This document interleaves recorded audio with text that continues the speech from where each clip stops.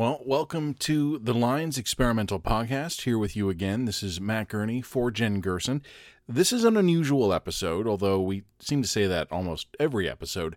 We don't know what's going to happen with Russia. Jen and I had our conversation this week just a little bit after Vladimir Putin wrapped up his crazy speech in Moscow. And now, kind of like the rest of you, we're just waiting to see what happens. So we talk a lot about that.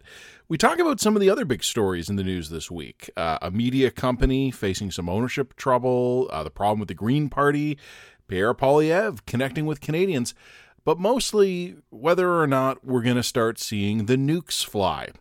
So grab a drink, get comfy, and join us for the latest episode of the Lines Experimental Podcast. All right, well, this will be a weird dispatch.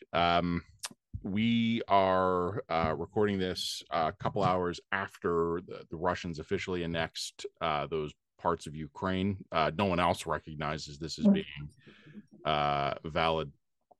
And the Russians are saying they're going to defend their new holdings with every weapon at their disposal. And there's been a lot of chatter of NATO countries publicly telling them don't go nuclear. And you put all these things together, plus a bunch of other things, and it kind of makes me wonder if they're going to go nuclear. I don't know if they are or not. But I'll say this. I think all of us need to be prepared, kind of like psychologically, for the fact that they might. And that's not a prediction or anything, because I don't know what's going to happen. But I think, like I'm always saying, our expectations are a problem. I think we need to have our expectations dialed in for the fact that things could be about to get really weird in Europe. So I would note this, and that is, after listening to that speech, I mean, obviously reading a translation of that speech from Putin on I didn't see it live. I read a translation. Yeah, a translation of it. Those are not the words of a man whom I trust to have a shared commitment to a shared reality. Like he is creating his own world a little bit, and that means I don't think that we can trust that he would behave as we would behave in his situation. I think he's operating on a different agenda and set of assumptions and operations. I am now personally, I'm not an expert. I'm in no position to guess this, but I am now resigned to the fact that it's a matter of when, not if. But I'm much more pessimistic than you are on some of these things. It's the nature of a speech. It's the fact that neither the Ukrainians, the West, and Russia is going to back down. They're not. Yeah. No one's bluffing here. So I don't see how this ends in anything other than a tactical nuke strike. But I could, I don't know. But I mean, what I want to ask you, because this is like nuclear war is your wheelhouse. So what does a tactical nuclear strike look like? I know we've talked about this a bit before in the line, but just so that people don't think I'm getting apocalyptic here. A tactical nuclear strike is not you and me are going to be in our basements for 72 hours. That's not what that means. Well, first of all, it's not 72 hours. It's 2 weeks. Fair. So, look, thanks for letting me know that, or I would have made a very crucial error. A lot of the terminology is Cold War vintage stuff that most people don't think about anymore, and you can quibble with any of it. Like there's a lot of fuzzy terrain between a tactical nuclear weapon and a strategic nuclear weapon, and a lot of people would say a nuke is a nuke is a nuke. I don't agree with that. So a nuclear weapon on the high end can be something that can either completely destroy a city the size of Calgary or rip the heart out of a city the size of Toronto. Mm-hmm. We'd call that a strategic weapon. It is used for strategic purposes to materially weaken an enemy nation by destroying its population and its infrastructure and its economy. Sure. Tactical nuclear weapons are much, much smaller than that. And they can be very, very small, or they can go up to around the size of the Hiroshima bomb. And these are designed to be used against enemy military forces. And sure, that could mean destroying a base. It could mean destroying a unit in the field. They can be used in air-to-air battles, shooting down enemy aircraft. They can be used against enemy warships. So they're still nuclear weapons, and they are vastly, orders of magnitude, more devastating than any other conventional weapon. But for instance, if you dropped a nuclear weapon, tactical nuclear weapon on, for example, Pearson International Airport in Toronto, which is probably about 10 miles from me, I'd hear it and I'd see the flash, and I would feel the shake, and it might even rattle my windows, but I'd be fine. I don't know what the fallout would do to me, but like, a tactical nuclear weapon will destroy everything within half a mile in kind of in a radius, so like a full mile. Now that again, that is orders of magnitude more powerful than any other weapon that exists. But that's a little itty bitty nuclear bomb, because some of the big ones can kill whole cities. And also, let's put this in perspective. We're not seriously contemplating the idea that Putin's going to throw even a tactical nuclear bomb in North America. We're talking about tactical nuclear bombs toward Ukrainian targets specifically. Well, I mean, let's talk about that. I would say that there's 4 possible scenarios if he decides to use them at all, and he might not. But if he does, there's something called a demonstrative use, which is that the Russians use a nuclear weapon, but they could blow it up kind of anywhere. They could blow it up in the middle of a field. They could blow it up over the Black Sea. They could hit some tiny little military garrison. And the purpose is not actually to materially alter the military outcome of the war. It's to send a political message. I'm not kidding. I have nuked you, and I'm willing to do it again. So it's to send a political message. The other possibility is what we could think of more as a broader tactical use of nuclear weapons in Ukraine itself, which is to actually use them for a military purpose. So a small number of weapons hitting military bases, logistics hubs, rail junctures, key bridges, and units in the field. And, those bombs will destroy anything they hit. So we could wake up one morning and find out that some of Ukraine's military units no longer exist. Some of its airfields no longer exist. And some of its logistics hubs no longer exist. But if you use those bombs smartly and correctly, you might not kill a lot of civilians. Like you could, again, with a tactical nuclear bomb, you can hit a military target inside a city while leaving most of the city itself intact. Fallout and radiation is difficult. It depends a lot on factors like how high the altitude that the bomb explodes. The lower to the ground it is, the more immediate fallout it creates, because it irradiates more dust and soil and dirt and stuff. All that stuff gets sucked up in the air by the fireball because it's hot, and hot air rises, and then it falls out. Fallout. It just falls out of the sky. A nuclear weapon detonated at high altitude doesn't do that. It sets everything on fire below it, but it won't generate a ton of fallout. So I don't know what kind of radiation exposure we'd be looking at. It could range from catastrophic to minimal. So that would be the broader, kind of the second of 4 scenarios.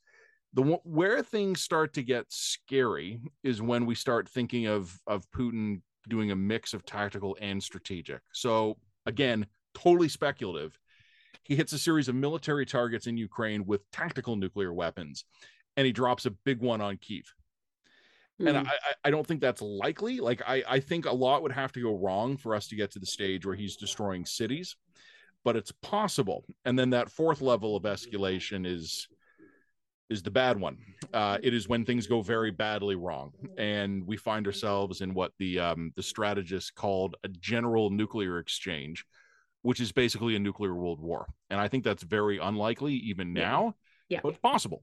And that's something possible. And I would say, if we were saying that this was had gone from a 0.01 to a 1% probability in February, we might be at a 2% probability of that now. It's still low, but the probabilities have now gone up. Of course, the other concern is, even if we go into scenario 2, as you described, which I think is probably the most likely scenario, which is like limited tactical nukes against military targets in Ukraine in order to bolster Russian forces. Even if in that kind of scenario, how does NATO respond? Do we retaliate? Do we retaliate with conventional? Do we retaliate with nuclear? I mean, how we respond to all of this is, we broadly, is a real open question. I don't know. Well, so that's how we could get from scenario 2 to scenario 4. That's right. Yeah. So basically, you and I are in a really bit of a pinch planning wise, because neither of us really wants to write this dispatch until we see how the next couple of hours go. Yeah, well, dispatch blurb 1, Kyiv has been destroyed and a dozen nuclear warheads have gutted the Iranian military. Dispatch blurb 2, let's talk tax policy. It's this is not an easy thing to plan. The whole the whole last week or so, I think, has been really interesting. It's been a busy week news-wise, Yeah. must be said. Yeah, but I think even more than that. So look, my mantra around here, as you know, is our expectations are a problem. And what I think is happening for a lot of people right now is that a lot of people who had been adamant that nuclear weapons would not be used in this conflict are now starting to go, maybe they will be. And their previous expectations were a problem. So they're kind of psychologically getting caught up in what that would mean. For those of us, you and I, many others who thought they might be used in this conflict, we're moving from might to very likely could be, or even probable. And we're also having that catching up process. And I have it's funny, like I tell other people your expectations are a problem, but I would say this week my expectations have been a problem. So you are more pessimistic than I am on this one. I'm sort of in the zone of like, I don't know what's gonna happen. But here's what worries me. If I was to write out purely intellectually what I think is gonna happen, I think I would be expecting nuclear use. Yeah. But what I keep having are my expectations. And they're telling me, nah, he won't do it. And I don't know if that's my saner judgment or if that's my normalcy bias. I think it's your normalcy bias. Could be. Look, the type of language that Putin's using, he's calling the West satanic. I mean, there were some experts basically saying that speech was as close as you get as an open call to hostility with the West broadly. Yeah. You know, and I mean, it's interesting because I literally am writing a book on the satanic panic and that looks at the history of Satanism and history of satanic conspiracies, particularly in the West.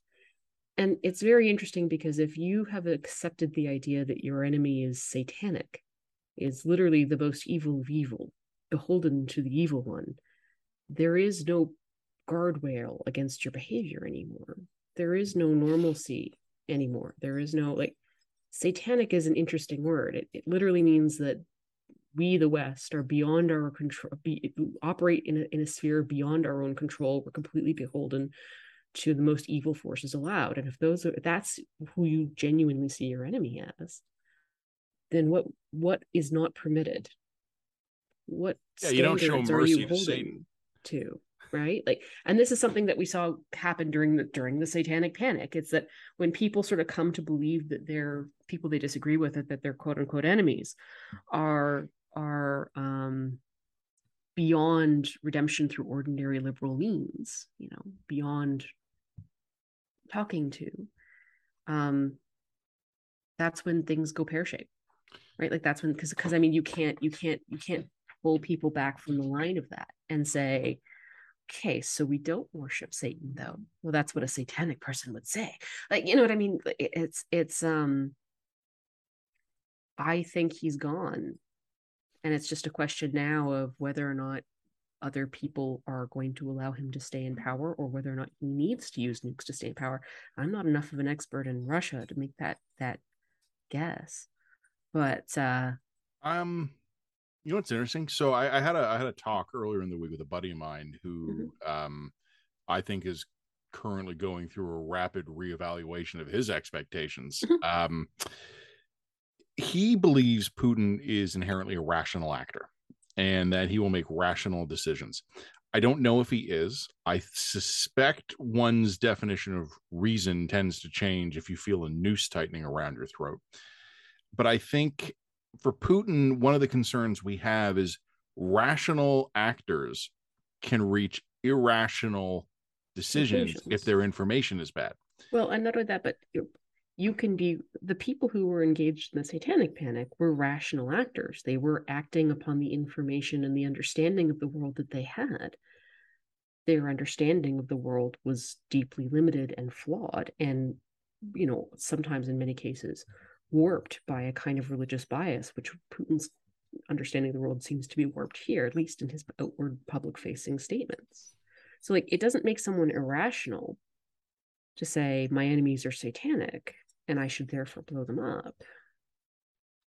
You know, there's an old joke.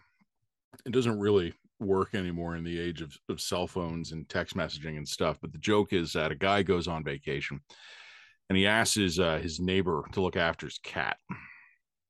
And while he's on vacation, he gets a telegram from his neighbor. It's an old joke, telegram. And the telegram says, "Your cat escaped, ran into traffic, and was killed. So sorry." And the guy gets back from his vacation and he chews out his neighbor and he says, "I'm not even angry at you that the cat got out, but what a terrible way for you to have dropped that on me. Why couldn't you build me up to it? Give me a chance to adjust. Send me a telegram that says, 'I'm so sorry, your cat's gone missing. We're looking for him.' And then the next day, send me a telegram that says, 'Your cat's on the roof. We're going to try and get it down.' And then the next day, send me a telegram that says, 'I'm so sorry, we couldn't save your cat.' Like, you should have like softened me up." The neighbor goes, "You're absolutely right. I'm so sorry. I feel terrible about this." The next year, the guy goes on vacation again and he gets a telegram from his neighbor. And it says, "Your mother's on the roof." I've always liked that joke because people do need time to adjust to bad news. And there's a degree of psychological bargaining and adjustment. And I think a lot of us are reevaluating our expectations this week. And I think you've talked about the speech Putin gave, and I agree with you. It's kind of unhinged, but I actually don't think it's the most interesting thing that happened this week. Everything has to be seen in its context. Over the last couple of days, starting with the Russian ambassador to America in Washington, he published an essay. It's kind of nuts.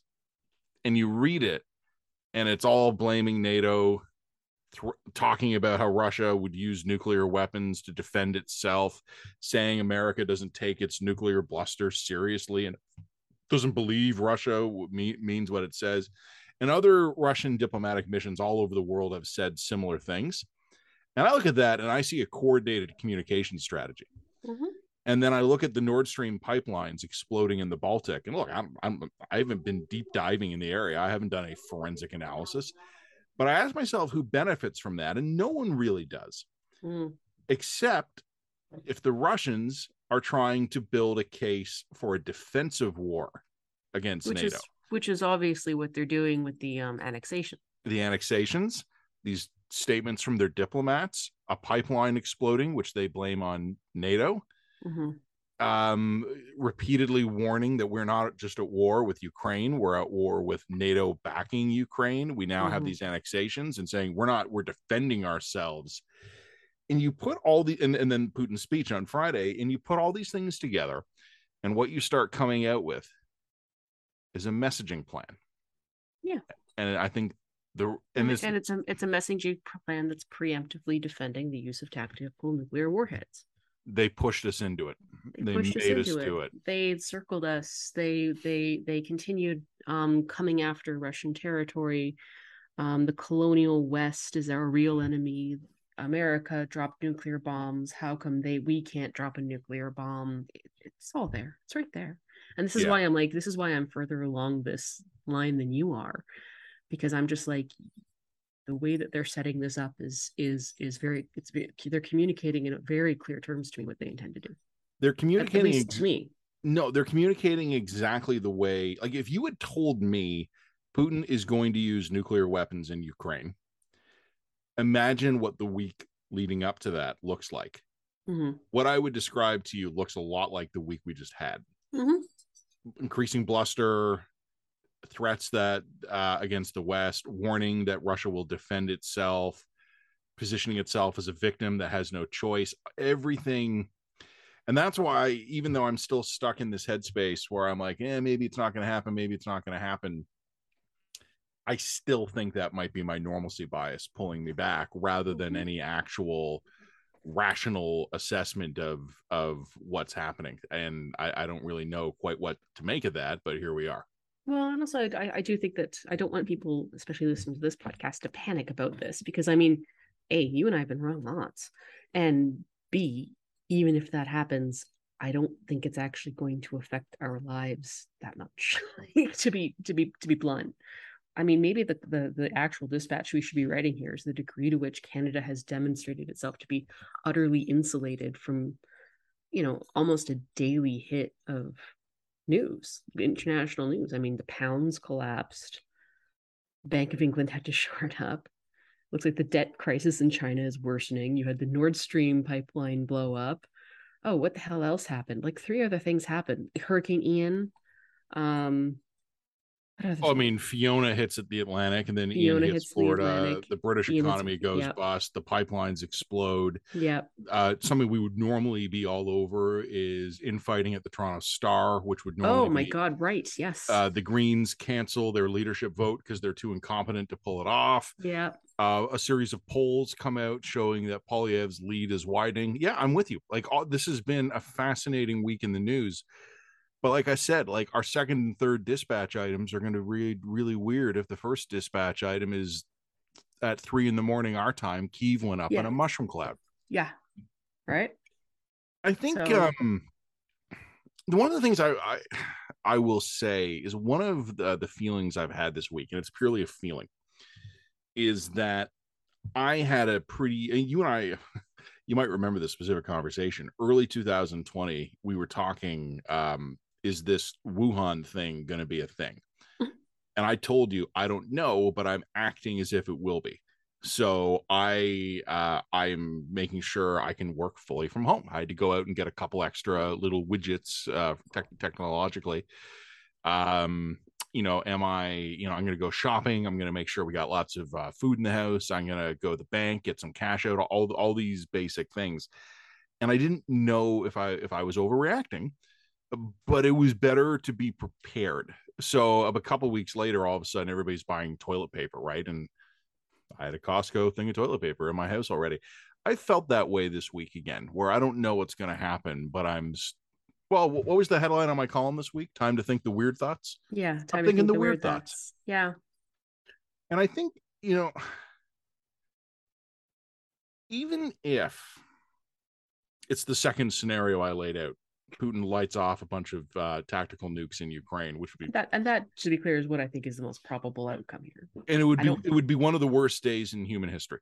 Yeah. Like the amount of devastation that would be unleashed would just be horrible, even in a relatively limited one-sided military exchange. Life will go on. And that's kind of what I find to be the interesting thing. And I'm not saying that in like a cheerful, oh, life will go on way. I mean, life will go on and we'll have to deal with it. Mm-hmm. Like, the kaboom, bunch of mushroom clouds go up in Ukraine. And I think people probably have kind of a Cold War leftover mentality of, oh, it's a big flash and it's all over. No, we're still going to be here. And we're going to have to figure out what we do that day. Yeah. Like let's even go to scenario 3, right? Let's say Putin lights up half a dozen tactical nukes and he takes out Kyiv or Lviv or Odessa. Mm-hmm. You still got to go to work the next day. Mm-hmm. Still got to go grocery shopping. Mm-hmm. Like, and I think we're going to have to start thinking about some of these scenarios. The apocalypse is not the end; it's the revelation. I kind of want to flag that that column I wrote in 2020 yet again. Yeah, well, or put it this way: the apocalypse will not be an event; it'll be a process. Yeah. And well, the other interesting thing is I kind of have the similar feeling about climate change, which is a much different kind of catastrophic scenario because, of course, climate change isn't one event; it's a process. But even so, I mean, I don't think climate change gets us to the point of total collapse of all humanity. The world is unlivable. Climate change is a slow process by which it just becomes less and less and less, gradually less easy for us to live on the planet. Yeah. But we still go on.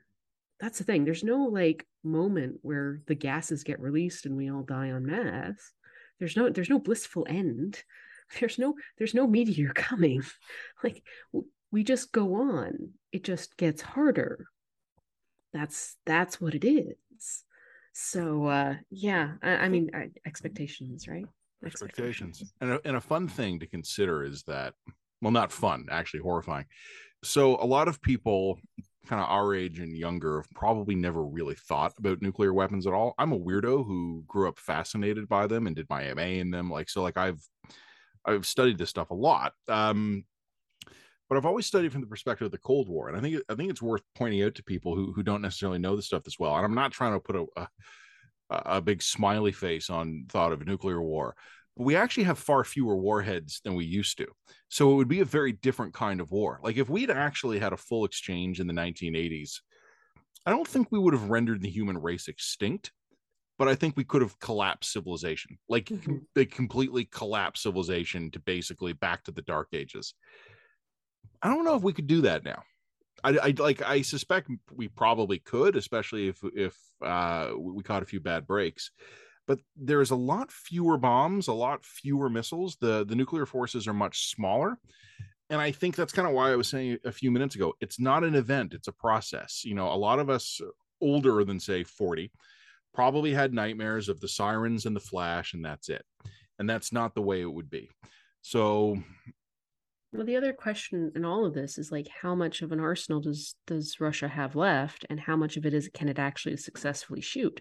I think that's a very open question, is my understanding. I don't know. I don't have the number offhand, but it has somewhere probably around 1,500. 1,500. But like, how many of 1,500 those could they actually successfully shoot? We've seen the last year have not given us, Yeah. shouldn't give us any particular rosy assumptions about Russian military competence or capacity, right? Yeah, no, and it's interesting because have you seen Doctor Strangelove? Mm-mm. No, it's a dark comedy about nuclear war planning, and there's this great scene where one of the American generals is saying, "I'm not saying we won't get our hair mussed. You know, we'll lose 20, 30 million people tops." Like it's like this very dark humor. We actually could have a full out exchange with the Russians and kind of be in a situation where a lot more of us are alive than we expected. Mm. Now what? Yeah. like what do we do now? And the thing how much can I say here? I have concerns about how We have some concerns. I have some preliminary I have some concern. About how prepared Western governments are. And I think the Americans still have within their government Cold War muscle memory. And I think the Americans, more than any of us, have people in their national security blob who think the weird thoughts that I do. I don't think there's many Canadians in Ottawa who think the weird thoughts. And I know that there would be plans at national defense and at probably public safety for some weird scenarios. But I get the feeling that even the people who write up these scenarios in Ottawa are thinking, this will never happen. And then some bureaucrat skims through. It's like, oh, good, we've updated the nuclear war plan, initials it, and then boom, right on a shelf. A pandemic was actually a really likely scenario by the standards of disaster planning. It was one of the ones we knew would absolutely happen eventually, and we weren't ready for it. So how are we going to do reacting to something that 3 years ago, a year ago, would have seemed completely absurd? Well, maybe it'll be fine, Matt. I don't want to linger too long on this. I do think that we should hold off on writing this top of the dispatch until tomorrow, until we absolutely can't do it anymore, just because and like I said, I don't, if it is the scenario 2 situation, I don't think it's going to happen tomorrow, but it could happen like in the next week. But still, I kind of want to hold off on doing that. So let's move on to like everything else in the news.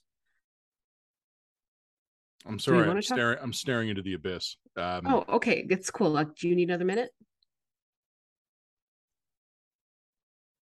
Okay, I think I'm good now. We're good. We're good. Okay, let's go. What else do you want to?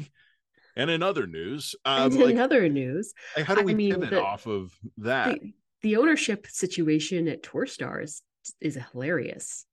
I've only looked a little bit at that. So that basically, there's 2 owners, and they're not playing nice. There's 2 owners, and they didn't have the foresight to like have a third tie-breaking vote. Like, I'm just going to point this out. Like, I made a bit of a snarky remark because I couldn't help myself, and that is, these 2 owners who have owned Torstar for the last 2.5 years are now in such a dire state of dislike and disrepair. Their relationship is so dysfunctional that one of them has filed a court order to basically force the sale of all Nordstar's assets, including the Toronto Star. And in the meantime, has said, the other owner can't fire a bunch of editorial staff, including one of our former colleagues, Anne Marie Owens. So that's interesting. What's more interesting to me is that two people who went in on a $60 million deal to buy all of these assets, firstly, didn't have a plan for what would happen if they disagreed about the vision of the company and how to dissolve that partnership in an amicable way, and didn't have the foresight to appoint a third partner and maybe divide their company 47-47-6, that someone else would have a deciding vote. I don't know, our Substack did. Just so that we're clear, our Substack, we literally were we cut in a mutual friend who could function as a tie-breaking vote if you and I ever had a complete deadlock on an issue. A complete deadlock on an issue, or a total breakdown, or a total disagreement. And you and I have had the shotgun plan. How do we dissolve this company in an amicable fashion? Literally, we've put more thought into how we would dismantle the line. Well, that's cheerful. Get put into their plans for the Toronto Star. So subscribe to us. Yes. The Star. I guess I should disclose here. I wrote for the Star a few weeks ago. I'm not a full-time writer there, I think, but they asked me to write a piece for them, and I did. So just as a disclosure, I've written for the Star recently as well. Yeah. You go where the fish are, right? So correct me if I'm wrong here, because again, I've seen the headlines, but I haven't read the coverage. Okay. Is this a scenario where one of them wants to build the business and the other one wants to just basically rape and pillage it for the residual that's cash? Kind of what it sounds like. So there's how is it? Beethoven. I'm Paul Rivet. So Beethoven and Rivet. Beethoven and Rivet are the two sort of main owners, 50-50 owners of Nordstar Capital, by the sounds of it. And Nordstar Capital is kind of like the holding company that owns Torstar and Vertical Scope, and I think an online gaming company kind of thing, right? Okay. So fine, fair enough. So it sounds, according to Rivet's court filing, that Pittove's kind of went, for lack of a term, what's a non-offensive term of saying this? Is he got really into his role as a publisher and started to take it very, very seriously, and didn't want to rape and pillage the Torstar, where Rivet was like, here's a business case, so it sounds like there just was a difference fundamentally on the vision for the company, so to speak, with Biddove kind of standing up and saying, no, I don't want to do this. Rivet, ironically, was the one who put in his injunction a thing saying, I don't want you to, Beethoven, to fire a bunch of editorial staff, including Ammo. So that's weird, right? That's interesting. I don't know what to read into that, and it could be nothing. But and essentially that's the situation. So now it looks like there's going to have to be some kind of court-mediated dissolution of Nordstar, which will include the sale of Torstar. What is Torstar worth at this point? I don't think very much. Maybe now that I'm writing for them a lot. No, but if it were in the 10 to 15 million range, I wouldn't be surprised. But I don't correct me if I'm wrong. It was how long have the new owners had it? 2.5 years. They've literally been in business together as long as we have now. I remember when the company was purchased, and by the way, this is not just the Toronto Star. This is Torstar, which has some other papers. It has some other papers and other entities. It's not just the paper. That's right. If I remember correctly, the company was purchased, its purchase price was below its cash reserve on hand. I don't know if it was cash reserve on hand, but it was total assets, certainly. I think, look, I will. You could have been right. It could have been cash on hand. And I think we'll have to check the dispatch. We'll check this. So listeners and viewers, indulge us as we fact check this. But I think it was cash reserves on hand. And the reason that sticks out for me is because I remember at the time talking with some other media types and going, that's insane. Well, no, in a weird way, it kind of makes sense. That the value of a modern media legacy media company is negative dollars. So a modern legacy company with $60 million in the bank was purchased for $58 million. Yeah. Or I don't remember the exact number, so I'll go look that up. I don't know. The Star has continued to invest. They have continued to spend money. They have continued to try to actually run a newspaper. They haven't contracted as much as some of the other papers in this country have, getting smaller and leaner all the time. The Star has tried to hold on, but that's interesting because now maybe the fact that they've been trying to hold on is the source of the dispute between the partners. I got to go read all this stuff. Like, sorry, I've been reading nothing but like except nukes all week. No, so no, I no. should go read this. This is a real palate cleanser. Let me assure you, corporate drama is much more entertaining, and nobody has bombs. Yeah, I should not write this dispatch blurb though, because everything I write will be in military metaphors. Like Bitov hit Rivet with a second strike. So my head's in a very specific place right now. I will take care of this one, but I don't know what there is for us to say. I mean, we haven't done any original reporting on this one. I think a lot of it's been reported out in other outlets already. Like I said, the only thing that really struck me is like there was less planning into the dissolution of this of this partnership than most typical marriages between wealthy people. Like most marriages will include a prenup. Like what are these men doing? I'm just sort of baffled by that, but I don't have any other really cogent observations to make. Well, I mean, I was raised by a business guy, and one of my early life lessons is love and business is business. So I could be opening a business with my wife, and I would still have a catastrophe plan for the business in the case of a irreconcilable breakdown. Yeah, exactly. You just have to plan for that possibility. I'm just kind of baffled by that. I'm baffled that both of these men should actually be really embarrassed that this is now a court matter. Like that's embarrassing for them.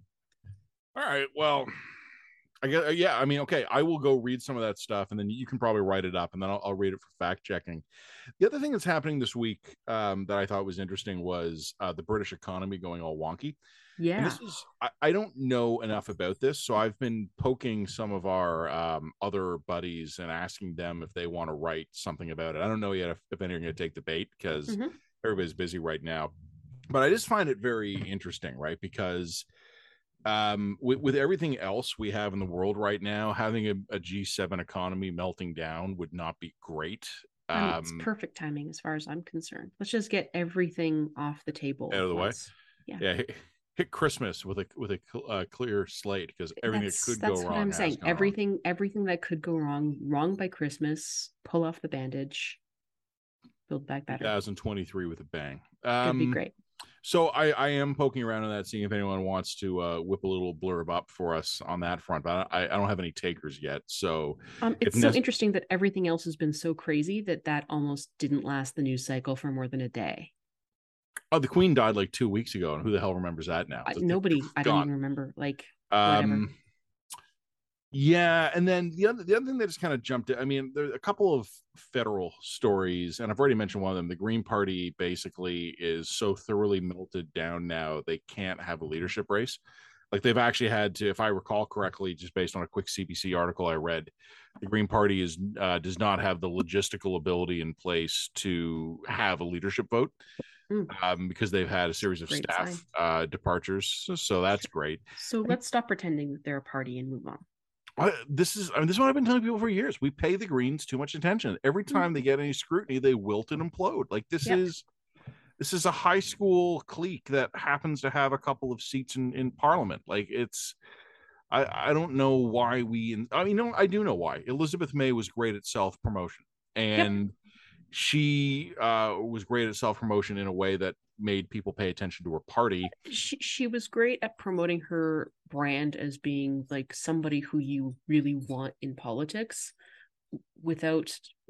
she was great at promoting herself as a brand, as someone whom journalists idealized as the perfect politician. Yeah, and then she would talk about Wi-Fi or something. Yeah, I mean, without putting much consideration into the fact that she had no demonstrable skills as a politician, aside from her ability to self-promote.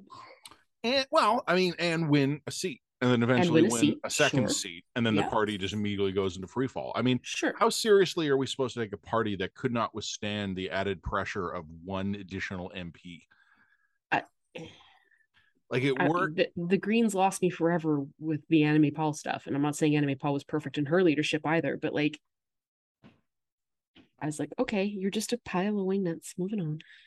I think, yeah, no, I mean, I do think, it's funny. Some people I know, because, there are smart Greens. There are like Brilliant smart greens. people who Yep. are, who identify with the Greens and they're smart. And it's just the thing is about them. I was saying them for years, and some of them would even agree with me that Elizabeth May filled that husk of a party with her own personality and sort of ambition and self promotion, Mhm. but that's all it ever was. Yep. And she was savvy enough to gussy it up a bit and make it look like, oh, it's a nascent democratic movement and a country that is drifting ever more towards a multi-parliamentary democracy. It's like, no, it's not. It's just not. It was the vessel for her ambition and her ego and her genuine success as a self promoter. And I don't know. I don't say that to be disparaging. I mean, nobody can criticize anyone for their ego on this show. Not in our line of work, no. I mean, we get up and tell thousands of people every day what we think. Yeah, like we're important or something. Yeah, I think it's weird, but here we are. Oops. The other thing federally, other than the Greens being a permanent tire fire, is, and who cares this far out ahead of the next vote, but Polyev is doing well. Doesn't surprise me. His polls are rising. There was a poll a couple days ago that I kind of looked at and went, well, that's weird. There's a Main Street poll that had the Conservatives way out in front. Too high, as far as I could tell. It was a wild outlier to all the other recent polls. Also Main Street, so yeah. But then I saw Angus Reid a couple of days later, not as high, but the Conservatives are still way ahead. So I mean, obviously Polyev is enjoying a bit of a honeymoon period. Or he, maybe it's a honeymoon, or maybe now that the Conservatives are done their stupid leadership factional stuff and the news is bad all the time, maybe Canadians are tuned out the Liberals. They're looking for someone who comes off as serious, which is definitely what the current Conservatives scream to me. Yeah, serious government serious government in waiting. I think it was in June. It was before we took our summer break. You and I wrote about this. We just had the feeling that we had sort of seen peak Liberal, and they were coming down. So, all right. So what? I'll do a federal medley. I'll recap both these things. You go figure out what's up with the Torstar.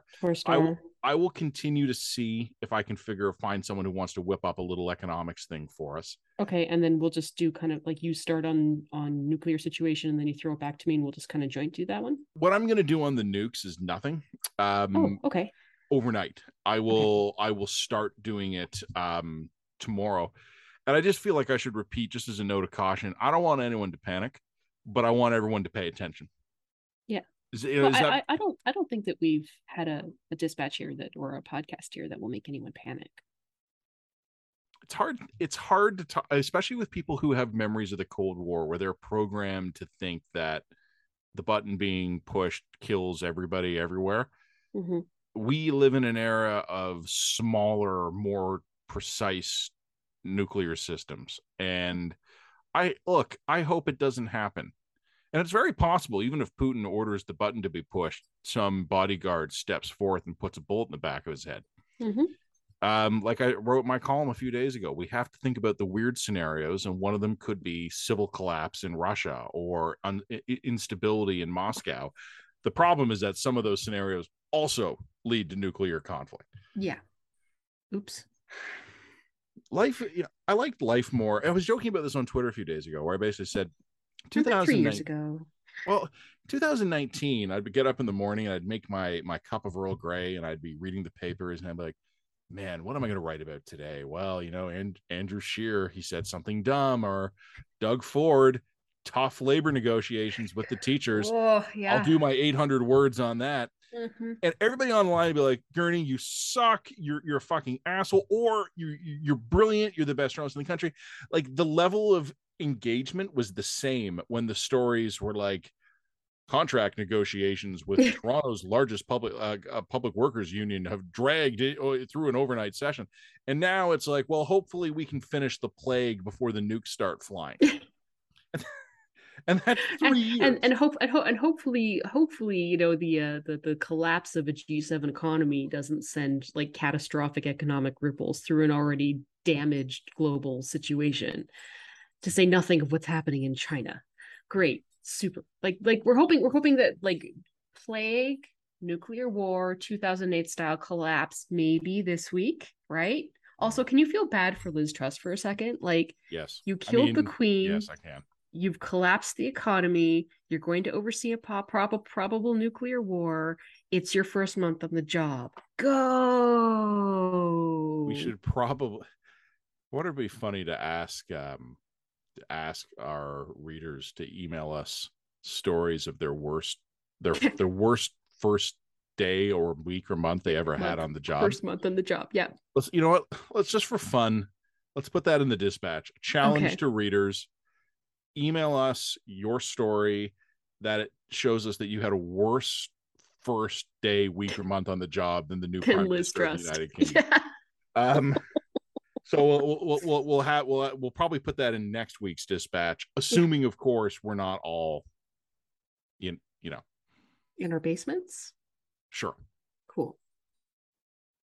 Yeah, we'll go with that. Do we need another staring into the abyss before we go?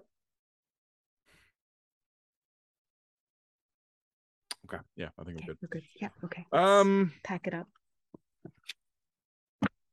Oh, you and I will talk about this off air. We need to figure out what we're going to do with the comment section. We took a 2-week break. Has it been 2 weeks already? Yeah. And well, let's bring it back. Let's see how it goes. But let's bring it back with we're watching you, and we're only going to open up comments on the dispatch for now. All right, that's a good idea. Okay. Yep, and then if they behave, we can maybe open it up on more pieces. Like, I don't mean to want to be patronizing to our beloved paid subscribers who pay for the privilege of commenting under our pieces, but like, my dudes, it was getting insane. It's getting insane. Like, some of the stuff was legally actionable. We can't. We're not going to deal with that. Like, I will say though that even among our paying subscribers, something like 97% never comment. Yeah. So. Yeah. And probably of the remaining 3%, I'd say probably 90% of those comment reasonably and rationally. Any comment section is a demonstration of a collective action problem.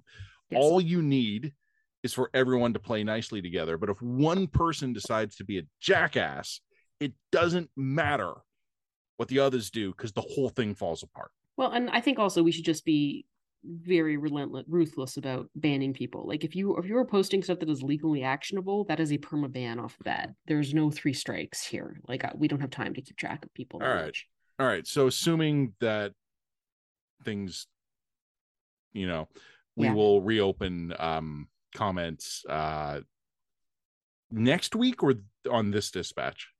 Let's do it on this dispatch. All right. Let's see how it goes. So we'll put a little blurb in there. We also just need, one of the things we need to do is that we can't have people responding with like one word to every single existing comment in the thread. Stop it. Because someone will come in and there'll be like a comment thread that has like 80 comments in this, and they will reply, yeah, good point, or no, I think you're wrong, to every single one of them. So an 80 comment thread becomes 160 comment thread. Guys, like that. No, that is bad comment thread etiquette. If we had better moderation tools, yeah, I know. If we could get Substack to give us either length limits on comments, daily maximum numbers of comments, or monetize comments where you can write as much as you want, as often as you want, but each one costs you $1. Yep. I wouldn't care. This problem would be solved. I know. When I was back at the Post, that was one thing I proposed. I was like, charge people to leave a comment. It's an obvious thing to do. I'll say this, our engagement numbers haven't suffered. No, I know. Like, I was curious to see if killing the comments for 2 weeks would actually in any way harm us.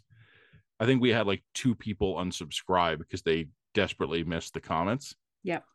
97% never comment in the first place. That's true, but at the same time, I like the comment section, and when it was great, it was really good. I always checked the comments. I always found that it was really valuable. Like, when it was good, it was fantastic. So I don't want to get rid of it. I'm sort of pro comment, which I never thought I would be. But I am anti comment, but I will play by your wishes. All right. I'm gonna go stare into the abyss again. Cool. All right. Well, okay. So you do Torstar, I'll do federal update. I don't really have anything to say about hurricanes. Like, they're bad. Hurricanes are bad. Yeah, hurricanes are bad. I'm desperate to be one of the journalists who one day covers hurricanes, like in the rain jacket with like you can see the wind here in the back. Like I just love weather. I just fucking love it.